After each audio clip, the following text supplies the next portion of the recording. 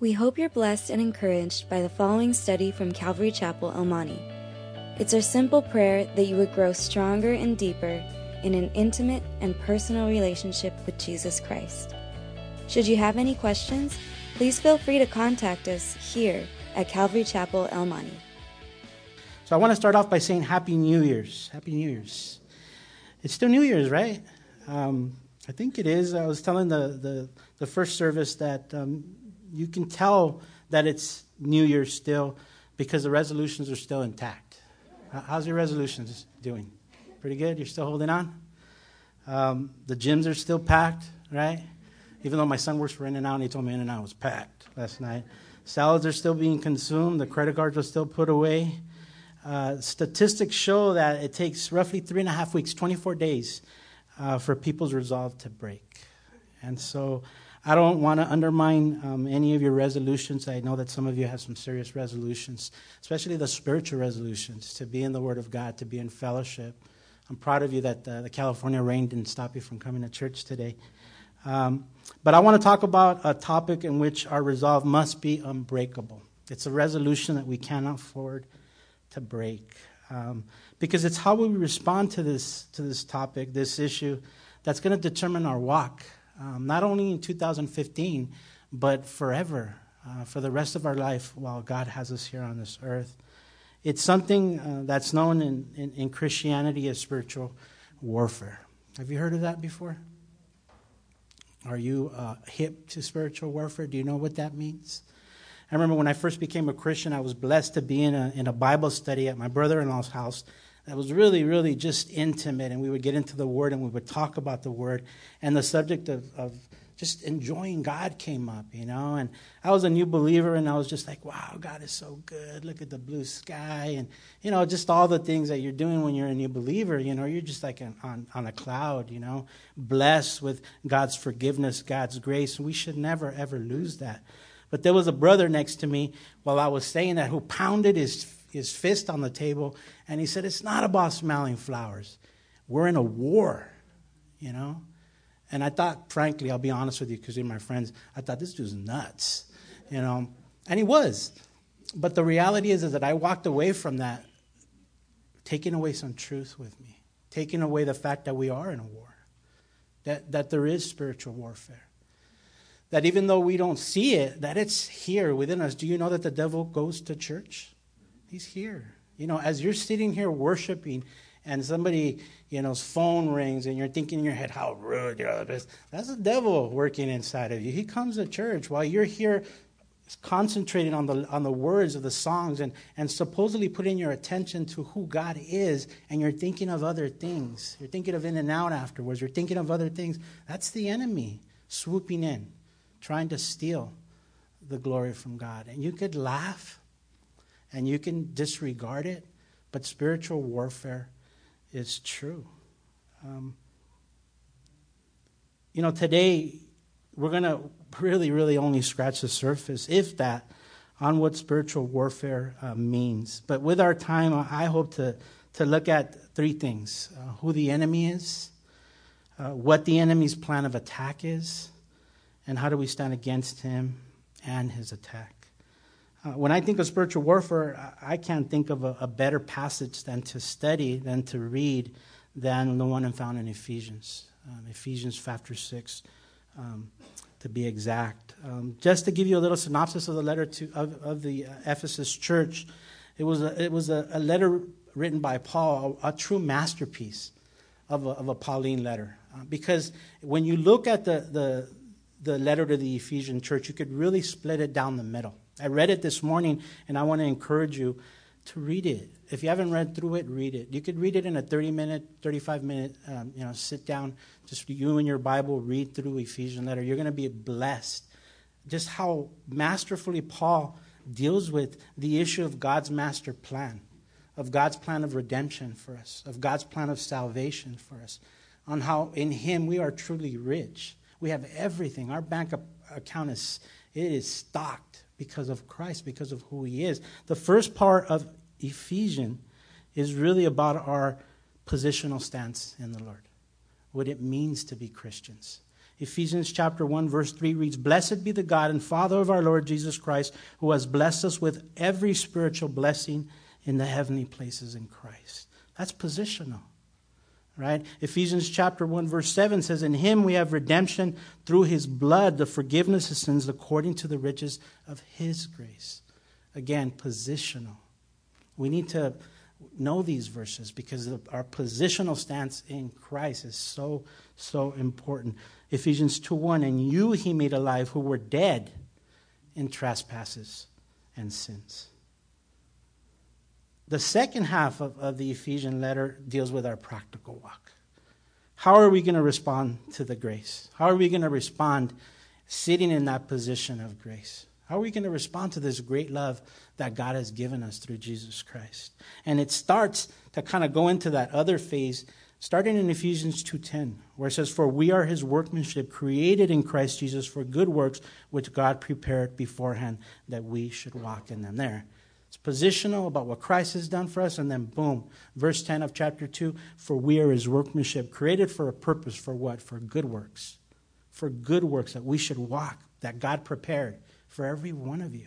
He has a plan, he has a purpose for everyone in this room. So the second half of Ephesians, Paul touches on all kinds of things, on the behavior that we should have as Christians because of the grace that he's given us, not only because it's our reasonable duty, according to Romans 12:1, but also because it's a template to a victorious Christian living. Also because it's a template that's going to help us to stand against the attacks that are constantly upon us. If you're a Christian, you're constantly being hit with attacks. And so this passage here that we're going to go over is just that. So look, in Ephesians, Paul goes on to deal with being united in Christ. He deals with the responsibility that we have with the gifts that God has given us. In the second part of Ephesians, what has to do with our practical walk, he talks about not having the world influence us, how we're to be in the world but not of the world. He touches on being cooperative with the Spirit and him living inside of us and leading us, not quenching, not grieving the Spirit. He addresses the importance of walking in the light, walking in wisdom, walking in love. In chapter 5, we know chapter 5, we should, if we're married, we definitely should, because he deals with what a marriage should look like as Christians, right? What a marriage should represent as someone who has received the grace of God. Not a marriage that looks like the world, but a marriage that is dying to self. A marriage that is submitted to self. You know, it talks about how we should be husbands. It talks about how we should be wives. It talks about how we should be parents, how we should be children, how we should be employers, how we should be employees. Paul deals with everything in this Ephesian letter. And then in chapter 6, as he's closing the letter, he ends it with this kind of roadmap, this template on how to deal with spiritual warfare. Watch, let's read verses 10 through 12. It says, "Finally, my brethren, be strong in the Lord." If you're in Ephesians chapter 6, please turn there. "Finally, my brethren, be strong in the Lord and in the power of his might. Put on the whole armor of God, that you may be able to stand against the wiles of the devil. For we do not wrestle against flesh and blood, but against principalities, against powers, against the rulers of the darkness of this age, against spiritual hosts of wickedness in the heavenly places." So the goal of this study, for me at least, is to talk about who the enemy is, what's the enemy's plan of attack, and how do we stand against the enemy. And so just reading that passage there in verses 10 through 12, it tells us that we have an enemy, huh? It tells us who our enemy is. It tells us that the enemy is the devil, a.k.a. the accuser, the slanderer, the deceiver, the father of lies, the wicked one, Lucifer, Satan. Here in Almani, some of you know him as Chamuco. Those of you that don't speak Spanish say, "What?" But those of you that do, you know. I knew him from playing loteria when I was a kid. How many of you guys ever played loteria, Mexican loteria? Okay, you know what's up, right? El Diablo. We have this character in our mind of a guy in a red suit with horns on his head, with a tail, and with a pitchfork, right? That's just the character that we have in our mind. And the thing is that he's succeeded in camouflaging himself that way. See, the problem with the church is that we don't have a biblical balanced view on who the devil is. And that's where we start.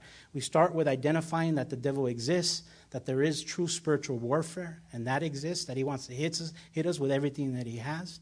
But then now we say, okay, what is the biblical balanced view of who the devil is? And the problem with us as a church, and I'm not saying in this church because you guys are taught well, and hopefully you guys are in your word and you have a good balanced view, but I'm talking about the church overall. We fall into two categories. We fall on the one side where we ignore the devil, where we kind of, cartoon him into thinking that he's that red man in the suit, The devil wears Prada, the world says, all kinds of things about the devil. We have that mind, that picture in our mind of who he is. And so we kind of ignore him. In fact, a survey was taken in 2009 by a group called the Barna Group, which is a kind of a Christian group that takes statistics, mostly of people that call themselves Christians. And they found that 6 out of 10 Christians didn't view the devil as a living being, but just as a symbol for evil. Instead of calling evil, evil, and giving the credit to the devil for evil, what does society do? Society instead finds a reason for the evil, huh? I mean, I haven't really paid too much attention to what's going on in the news, but I would think that right now the experts and the psychologists and all that, with everything that's going on with, these terrorists, these crazy, maniac, evil people that killed those people in France, they're trying to find a reason why they did it. Oh, it was their childhood. Oh, it was their religious background. Oh, it was, the poverty level that they grew up in. There's always a reason. Instead of calling evil for evil, that we blurt out this diagnosis that something must have happened to them. Somehow, some way, the world must have failed them. Somehow. When the truth is that evil exists. Yes, there's people with problems. And yes, our upbringing affects those things and the decisions that we make. But ultimately, evil exists. And the devil is like the puppet master holding the strings, using all the different things that we deal with. Growing up in the hood, growing up in Almani, growing up in this area, not having a dad. All these different things to maneuver, to use our flesh, to entice us, to ultimately get us to go to hell. So instead of giving credit to an evil force, they throw out this diagnosis, something went wrong. What went wrong is evil. What went wrong is that the devil does exist. Now, I could understand that, the world believes this way, right? Because the world doesn't believe in God, and of course they don't believe in the devil. But what about the church? Could it be that we don't believe God's word and what it says is the truth? Because God's word plainly says that there is this entity called the devil. And we need to take him serious. Again, I think it's about not having a good biblical balance, a viewpoint on who the devil is. Like Manny taught last week, it's bad theology, or for that matter, it's no theology. The devil has power, and we need to know it. Paul could have used, as he describes him here, just he could have just used the description of the devil and his demons. But look what he does. He describes them as principalities, as powers, as the rulers of the darkness of this age, a spiritual host of the wickedness. I've heard a lot of teachers kind of give expound on this passage that say, look, you're not really fighting against your enemy. You're not really, when you're in an argument, you're not really fighting against your wife. It's the devil behind it. And while that's true, we also know that people do evil things, right? And that people, make bad decisions, and we make bad decisions. The problem with the church is that we ignore the devil. The other problem, the flip side of that, is that we put too much emphasis on him. Have you ever met someone like that? That, for instance, it's raining right now, right? And you're like, oh, it's raining. It was the devil that did it. But we're in a drought, bro. We need the rain, man. The drought was a devil too. The devil did it. Everything's a devil, right? And we gotta have a biblical, balanced viewpoint, guys. We got to know that he's formidable. We got to know that he's attacking us. We got to know that he's constantly coming after us. But we also got to know that better is he who is in us than he who is in the world. We got to know that as Christians, we stand on grace. We stand on the promises of God. We have to have a good biblical viewpoint. The Bible warns us about the devil, right? He says, be sober, be vigilant, because your adversary, the devil, walks about like a roaring lion seeking whom he may devour. So on one side, it's a total disbelief of the existence of the devil, a side that, of course, the devil loves, right? Because he can work behind the scenes. If you ever get a chance, read this book, Strategies of Satan. How many of you ever read this book, just out of curiosity? Okay, we got a couple of you. Those of you that haven't read it, I really want to encourage you to read it, but get ready, because you're going to get hit. The devil does not want you to read this book. Because Warren Wiersbe, who's a blessing of a pastor and a teacher, been walking with the Lord and in the ministry for a long time, really gives a good description on the different methods that the devil uses. You see, the devil, he's gonna lure us, he's gonna unsure us, and he's going to detour us. And we'll talk a little bit about that more. So one side is you ignore him. The other side is you're consumed with him. We need to have a good biblical viewpoint on who the devil is. The Greek word for the word wiles that we read here is the word methodia, which is where we get the word for method, which means technique, routine, or mode. It's a scheme. It's his MO, his modus operandi, right, to throw us off his trail by leading us in these two directions. And what we need to do is we need to know his word, God's word, so that we're in the middle. We need to keep our eyes on Christ. Notice Paul doesn't tell us to be strong in the devil in order to defeat him. He tells us what? To be strong in the Lord. Right? We need to be strong in the Lord. And sometimes you meet these Christians and they want to go out and they want to cast out demons and they want to just go off. And the Bible did not make us fishers of demons. He made us fishers of men. We need to concentrate on Jesus Christ and who he is. Notice Paul doesn't tell us to be strong in the devil. He tells us to be strong in the Lord. Finally, my brethren, be strong in the Lord and in the power of his might, put on the whole armor of God. We have an enemy. He's the devil, the slander, the created angel who, because of pride, opposed God, right, and was punished. And now he's his adversary, not his equal, but his adversary. And because he's God's adversary, he makes him our adversary, right? He's a formidable foe with a lot of power, and he intends to use it against us. But we need to know that the weapons that he uses have been, in a way, minimized by Jesus Christ. And so we look at who is the enemy. The enemy is the deceiver, the slander. What does he do? What are his plans of attack? In short, he lies. That's how he attacks us. That's how he attacks us as Christians. He feeds those lies through our sinful flesh and through this fallen world. He lies to us to entice us to sin. He shows us the bait, but not the hook behind it. Take it. It's good. No one will know. Scratch that itch. No one's going to be hurt by it. And then, boom, we take the bait, the hook is behind it, and all of a sudden, man, we're just flapping around like a fish. And not only are we hurt, but our families hurt. Those that love us are hurt. That's how the devil attacks us, through lies. He lies to us saying sin is okay when it's not. He lies to us even by using God's grace. Remember, God is gracious. God will forgive you. Where sin abounds, grace abounds much more. He hides God's holiness. Right? And it's true, where sin abounds, grace abounds much more. We should know that verse, but we also should know the verse that I am holy, therefore you be holy.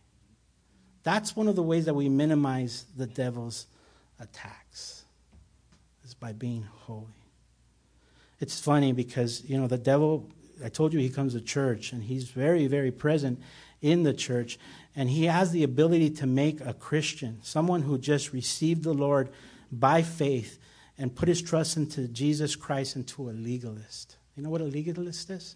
Someone that is all about the law. Someone that doesn't respond with grace. Someone that is just by the book. And usually it throws the book more at other people than they do themselves. They're legalists. And that is so far away from the heart of Jesus Christ. So that's one side. The other side is the opposite of that. Someone that's all about grace. No holiness.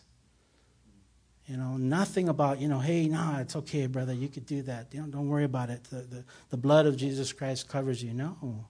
We need to be in the middle. We need to know his attacks. His attacks are going to be to lie to us. Another way that he attacks us is through illness. He uses our body. If he can't get to our heart, he's going to get to our body. That's one of the things that Warren Wiersbe addresses in the book. And some of you are sick. Some of you have loved ones that are sick, seriously sick. And boy, does that doubt creep in, huh? Does that, God, where are you? Where'd you go? Know that that's a lie from the enemy. God is there. God is there to sustain you. God is there, and there's a reason why we're going through what we're going through, and God has a plan. There's all kinds of ways that the enemy deceives us, and we need to know his MO. Anytime anyone goes to war, any army goes to war, they find out who the enemy is, and they find out his method of attacks in order to respond to those attacks. The devil, he lies to us, guys. One of the beautiful passages that counters the devil's lies when he slanders us, because what he does is he'll tempt us, he trips us, and then when we're on the floor, he'll put his foot on our neck and he'll keep us down there with condemnation. What kind of a Christian are you, Henry? Look at the type of father that you are. Look at the time that you spend in prayer. Look at all these things, and he'll hold you down there. And if you stay there, he'll keep you down there forever. But we have to know the Word of God. We have to know the Word of God, because the Word of God will counter these attacks by the devil. Watch, if you have your Bible, turn with me to 1 John. 1 John, we're going to read verses 4 through 9. But I'm going to start with just verses 4 through 7. This is a beautiful passage that diffuses the accusation and the slander of the devil. We have an enemy. He's the devil. His attack is to lie. How do we counter that attack? Well, this is a great passage for that. It says, "And these things we write to you, that your joy may be full." Verse 4. Verse 5, "This is a message which we have heard from him and declare to you, that God is light, and in him is no darkness at all. If we say that we have fellowship with him and walk in darkness, we lie and do not practice the truth. But if we walk in the light, as he is in the light, we have fellowship with one another, and the blood of Jesus Christ, his Son, cleanses us from all sin." So this is how we lessen the attacks of the devil. We try to live a holy life. Like our pastor says, not sin less, because we're not going to be sinless. But we are to sin less. And the way we do that is by being in the Word. Pastor Raw always says, this book will keep you from sin, but sin will keep you from this book. Are you in the Word daily? I bet you some of you started your New Year's resolution this year, Lord, I'm going to read. I'm going to be in your Word. I'm going to study your Word. How's that going? I pray that you don't give up. That's one of the New Year's resolutions you must not break. And if you get off one day, it's okay. The next day, get right back on. Because we need to know his Word. We lessen the slander that the devil slanders us with the Word of God. 1 Peter 1, 15 through 16 says, "But as he who has called you is holy, you also be holy in all your conduct, because it is written, 'Be holy, for I am holy.'" So you live a holy life. You do your best to live a holy life, empowered by the Spirit of God, because without God's Spirit, you are powerless. You can't do it. You can't do it. But if we do sin, and if we do have sin, which we all sin, look what verses 8 through 9 in 1 John says. "If we say that we have no sin, we deceive ourselves, and the truth is not in us. If we confess our sins, he is faithful and just to forgive us of our sins and to cleanse us from all unrighteousness. If we say that we have not sinned, we make him a liar, and his word is not in us." So there it is, the two sides. You live by the power of the Holy Spirit a holy life, a proper life, to minimize the slander of the devil. But when you do fall, and we will, you allow the grace of God to catch you. You allow the love of God to catch you. You stand on the strength of the Word of God and on the promises of the Word of God to catch us when we fall. One thing that Manny has told us and that I've taken to heart, the only way to ever lose is to quit. Don't quit. Keep going. Know that you are covered by the blood of God. Know that you stand on the promises, such as it says here, that if you say you don't have sin, you're a liar. But if you are faithful to give your sins to God, he is also faithful to forgive you and to cleanse you from all unrighteousness. We stand against the slander, guys, and the accusations of the devil by walking in holiness, but also by being strong in the grace found in God through Christ. We defeat the lies of the devil not by ignoring them or by going to the other side and becoming spiritual demon busters. We defeat lies with the truth. Earlier Richard wanted to read the devotional, right, or the bulletin, and the lights weren't on, and so he said, give me light. Well, that's how we defeat the devil. We turn on the light. That's how we do it. Don't ignore him. He's real. He wants to get you. He's aiming for your throat. But know that he's a gum lion. He doesn't have the teeth that he once did as Christians. He'll roar at you. He'll swing at you with his paw. But those ferocious teeth of death, of condemnation, of the law are no longer with him if you are a Christian. If you're not, you're on your own. If you're not, you're naked. If you're not, you're his puppet. And he's just moving you along. But if you are, stand strong in the Word of God and what he says. Recognize the spiritual warfare is real, that the devil is real, that he is your enemy, but greater is he who is in us than he who is in the world. John 14:6, Jesus said to him, I am the way, the truth, and the life. No one comes to the Father except through me, the truth. We stand in the truth. We defeat lies with the truth. So we've addressed who is the enemy. We've addressed what's this plan of attack. How do we respond to the attacks? Well, we're given the armor of God. Thank God for the armor of God. Thank God that God, man, through the Holy Spirit, moved the man like Paul the Apostle to write this, because this is a template for us on how to stand against these attacks that are just coming one after another. It's through putting on the whole armor of God. That's what verse 11 tells us. Look at verse 13. Again, Paul emphasizes putting on the whole armor of God. Back to Ephesians. Sorry about that. Ephesians chapter 6. Verse 13 in Ephesians chapter 6 says, therefore take up the whole armor of God, that you may be able to withstand in the evil day, and having done all to stand. If we want to be able to stand during the evil day, it has to be God's armor. You got to put on God's armor. We have to know what God's armor is. And we're going to read it. God's so cool, he's going to give it to us right now. And not only that, but it has to be the full armor. We can't just wear the helmet and walk out in a T-shirt and think we're cool. We need the full armor of God. And I want you to think, the armor that is given in this passage isn't for offensive, but for defensive. Anytime you put on the armor, it's for defense, right? And the word stand that we read here in verse 13 doesn't give us the idea of just casual standing, but actually digging in, facing the enemy, standing on the promises of God. Notice that it says that you may be able, and then it says having done all to stand. What does that tell us? That we stand no chance of standing without the armor of God. We need the armor of God. The evil day that it describes here, how many of you had that evil day? Some of you have, huh?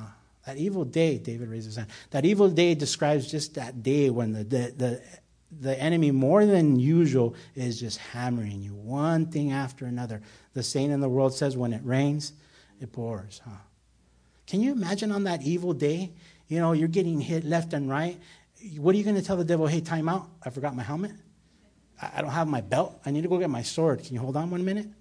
No, man, he's an opportunist. He's going to hit us. He's going to devour us because we're not wearing the armor of God. We need to wear it all the time. So let's talk about the armor. Look at what it says in verses 14 through 17.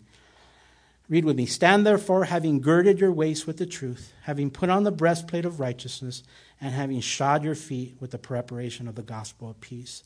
Above all, taking the shield of faith, with which you will be able to quench all the fiery darts of the wicked one, and take the helmet of salvation and the sword of the Spirit, which is the word of God. Thank you, Lord. Thank you for giving us this template on how to be able to walk this walk. Have you ever seen or read the book Pilgrim's Progress? It's a great book. I encourage you to read that. I'm just filling you up with books, huh? Read more in 2015. It's a book about someone that has burdens on his back, right? And he meets these characters, and he meets the evangelist, and the evangelist points him to the cross, and this guy walks, with all these burdens on his back to the cross. And you would think when he gets to the cross that that's it. The burdens fall off his back. He's free. He's rolling in the grass. He's happy. Made it home free. But they say, oh, no. The work is not done. There's still work to do. You see that city up on that hill, that celestial city? That's your destination. You got to get there. And while you're getting there, you're going to go through all kinds of obstacles. That's us. We're going to go through all kinds of obstacles. We're going to get hit. God is not only preparing a place in heaven for us, he is preparing us for heaven. And this is the way that we go down the smooth road, by wearing the armor of God. So look at the first armor that it tells us. It says that we are to gird our waist with truth. The first piece of the army is the belt. When it says gird their waist, what that signified, Paul was giving a metaphor of a Roman soldier. What that signified is the Roman soldiers would wear like a dress kind of, right? And they would have like a girdle, which was their belt. And when time of war came, they would pick up their garment and they would tuck it into their belt. So they would have freedom of movement.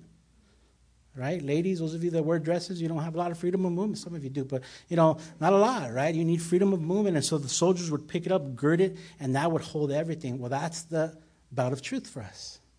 We got to stand on the truth because it holds everything together.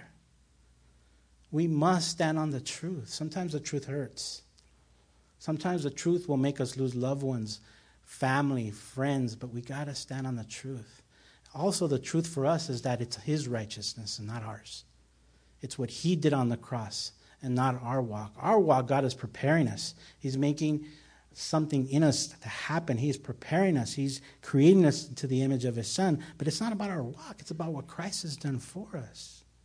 The devil deceives us. He lies to us. He says, you're not a Christian. What kind of a Christian are you? No, it's not about me, devil. It's about Christ. And it's true. Agree with him. I always agree with the devil when he slanders me. You're right. Absolutely right. But I have an advocate. But Jesus Christ paid for my sins. And it's him who I look to for help. And so we got to stand wearing this belt. The garment is the whole truth. It's the whole Bible. We got to know the Bible from Genesis to Revelation. Paul the Apostle says, I have given you the full counsel of God. We got to know his word so that we can stand in its word. And it's interesting, in Daniel chapter 10, verse 21, it says that the Bible is the scripture of truth. Look it up. We got to stand in truth. We got to wear that belt. It's the truth that keeps us going. Guys, Martin Luther, who gave up everything, if you know anything about Martin Luther, he gave up everything for the truth. He almost lost his life because of the truth. Was quoted as saying, peace if possible, but truth at any rate. The belt of truth is essential, not only because we need to hold on to the truth, because the truth holds on to us. That's what keeps us going. Because there's going to be days where we doubt. There's going to be days where it's just bad, but we look to the truth. And that's why it's important that we gird our waist with the belt of truth. The second piece of the army described by Paul is the breastplate of righteousness. Notice again, it's not an offensive piece of the army, but a defensive piece. The breastplate was worn to protect the most important organs, right? It went from the neck to the bottom, right here. And it protected your heart, it protected your lungs, it protected everything. And so now you get the visual, right? Why do we need that? Well, we need to protect our heart. The devil is aiming right at our heart. We need to protect it. We need to have the attacks of the devil bounce off the breastplate of righteousness. And again, remember, it's not our righteousness, it's Christ's righteousness. We sure wear the spiritual breastplate to protect our heart against any lies that the enemy tells us. We need it because he's a liar. He's a deceiver. And he'll lie to us. And he's a good liar too. 2 Corinthians 5:21 says, for he made him who knew no sin to be sin for us, that we might become the righteousness of God in him. So the breastplate of righteousness is not about our righteousness. Yes, God calls us to live a holy life, but this breastplate that protects our heart protects us from the lies that it's about us. It's about him. So when the devil lies to you and he says you can't get in because of what you've done, you tell him, I got the breastplate of righteousness. I'm wearing Christ's righteousness, his imputed righteousness. I go because he made a way for me. The third piece of the army that it describes here is the sandals. It says, having shod your feet with the preparation of the gospel of peace, verse 15. Now this is important because it's about standing. We have to stand. We're not called to fight, in essence, with the devil. We're called to stand against his attacks. Jesus is the one that does the fighting for us. We're no match for the devil. I want to remind you of that. But he's no match for God. And God will be the one fighting our fights for us. These sandals that the Roman soldiers would wear were strapped, and they fit the foot perfect, and they actually would put like cleats underneath them. Like football players, you're probably thinking, hurry up because I want to watch a football game. But like football players wear, that dig into the ground and they're able to have their balance. That's the sandal that it's describing here, as it says, having shod your feet with the preparation of the gospel. The visual was meant to convey that a Christian needs to stand against the wiles of the devil. Stand in the preparation of the gospel of peace. What is the gospel? We should all know what the gospel is, that Jesus Christ gave his life for us, that he took our place on the cross for us. And that in itself should give us peace. That's the message that we have as Christians. Don't ever be ashamed of the gospel. Like Paul the Apostle says, I am not ashamed of the gospel, for it is a power of God unto salvation. You have that power. You need to communicate that to the world. You need to believe it yourself, and you need to communicate that to the world, because it's that power that could only bring peace to this world. The only way to have peace, the only way to have the peace of God is to have peace with God. Have you made peace with God? If you don't have peace in your life, then I would seriously ask you to ask yourself, do I have peace? Do I have the peace of God? We need the peace of God. We need to communicate the gospel. Because peace is what's produced literally when we have a relationship with God, when we're good with God. Not because we're good, but because he's paid for our badness. Romans 10:15 says, and how shall they preach unless they are sent? As it is written, how beautiful are the feet of those who preach the gospel of peace. We have a message of peace to this world that we need to give, and we need to prepare ourselves to give it. Look at the fourth piece of the armory. It's the shield of faith. Above all, taking the shield of faith with which you will be able to quench all the fiery darts of the wicked one. This is pretty cool, because it's the only piece of the armor where Paul tells us what it's to be used for. That you may be able to quench all the fiery darts of the wicked one. The rest of the armor, of course, is inferred. But when you think of a shield, the Roman soldier was given two shields. He was given the Captain America shield.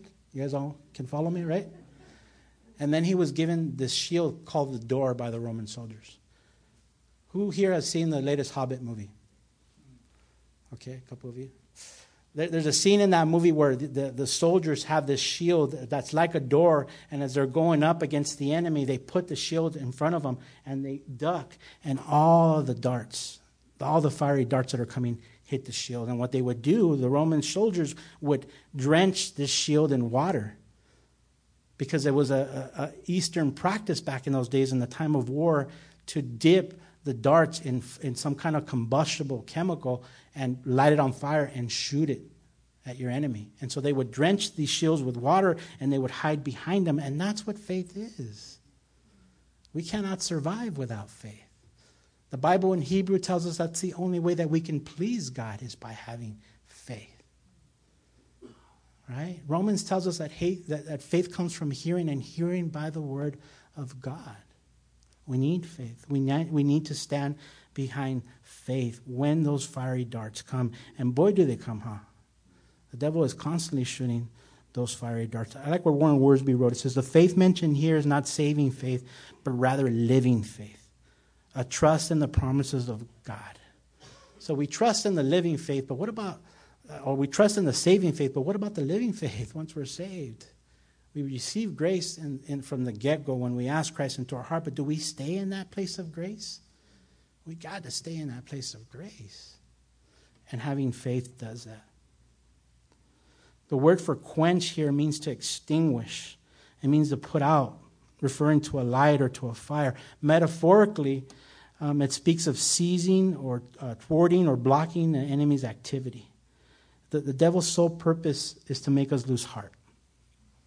That's his only attack against us, to make us lose heart.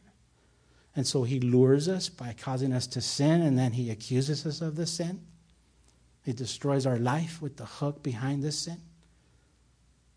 Or he'll unsure us by giving us bad doctrine or no doctrine, by making us lazy to not read our word and not know our word and just take whatever TBN has for us. Are you serious? Read your word. Know what they're saying. It doesn't matter where, in this church and that church, on TV, anywhere. Read your word. Be Bereans. Know what they're saying. Put us to the test. He'll deceive us in other ways. He'll deceive us by detouring us. You know what? It's about my career. It's about providing for my family. And it is. It is, but not at the sake of forgetting God. Do you think that's God's plan for your family? That you go out there and you be a provider and you forget the spiritual responsibility that you've been given as a father and as a mother? No. So he lures us, he unsures us, and then he detours us. It's about the money. I got to make the money. God will be there. Really, but will you? We got to be very, very careful. The last two pieces of the armor is the helmet of salvation. And, of course, that's obvious, right? I mean, just like the breastplate of righteousness, we need that helmet of salvation because if the devil gets to our minds, it's only 18 inches from our heart.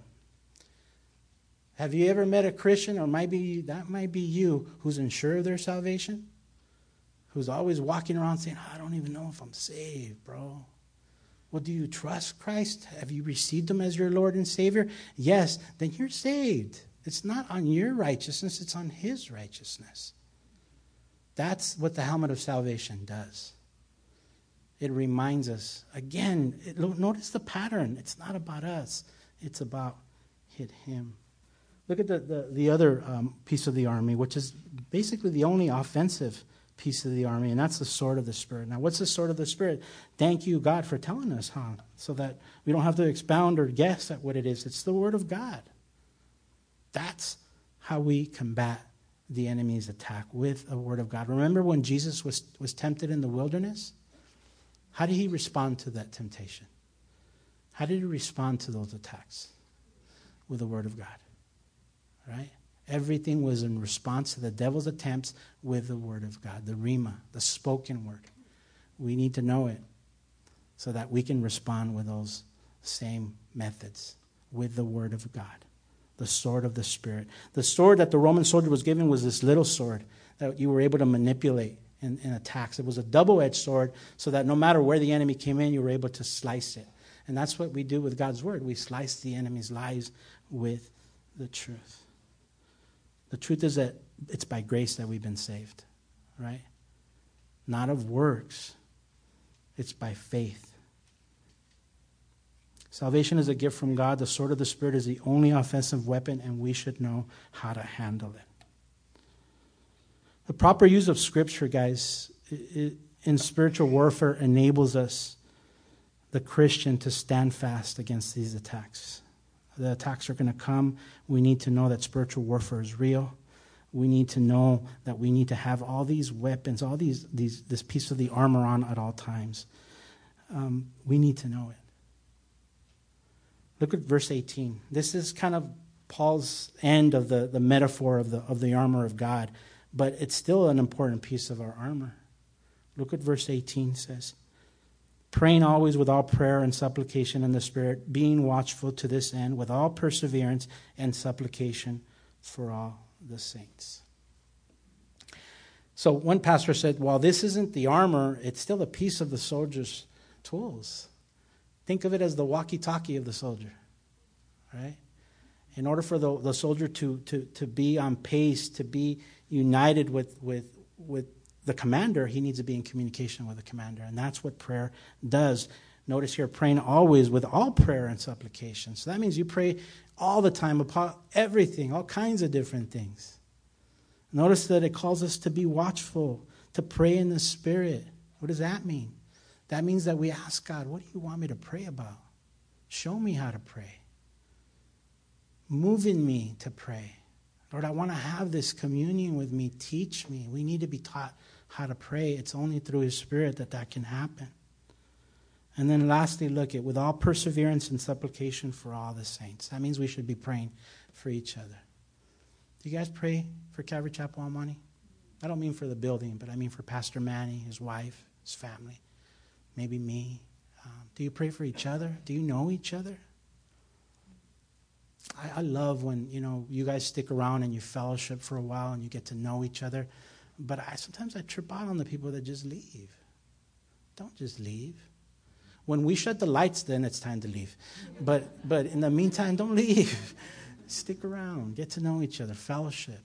Let each other know your weaknesses. Let each other know your struggles, because we're called as the church, as the body, to be praying. That is one of the pieces of the armor, even though it's not an armor, that we need in order to protect us from the enemy. I like what Ian Bound says. Ian Bound says, what the church needs today is not more machinery or being better, not new organizations or more novel methods, but men whom the Holy Ghost can use. Men of prayer, men mighty in prayer. The Holy Ghost does not flow through methods, but through men. It does not come on machinery, but on men. It does not come on anointed plans, but men of prayer. We got to be a church that prays. We got to be a church that uses our walkie-talkies and is constantly in communion with God. We need to be always dialoguing with the Lord, because spiritual warfare is real, because the devil is real and he's on the prowl. Remember, who is the devil? He's our enemy. What is his method of attack? He doesn't have too much now. All it is lies. How do we counter the lies? With the truth. That is how we respond to his lies. We're no match for him, but he's no match for God. In fact, he was defeated at the cross, The Bible says that one day he will be cast into the lake of fire forever. So he's defeated. In the meantime, he's pawing at you. He's trying to get you. He's trying to scare you. Don't believe the hype.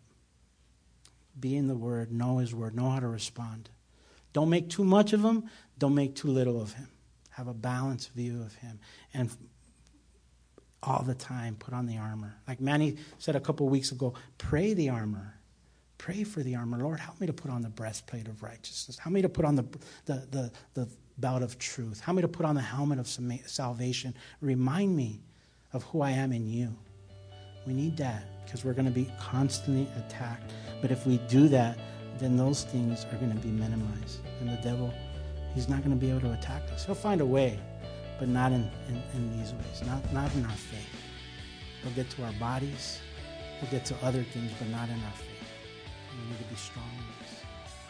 Amen?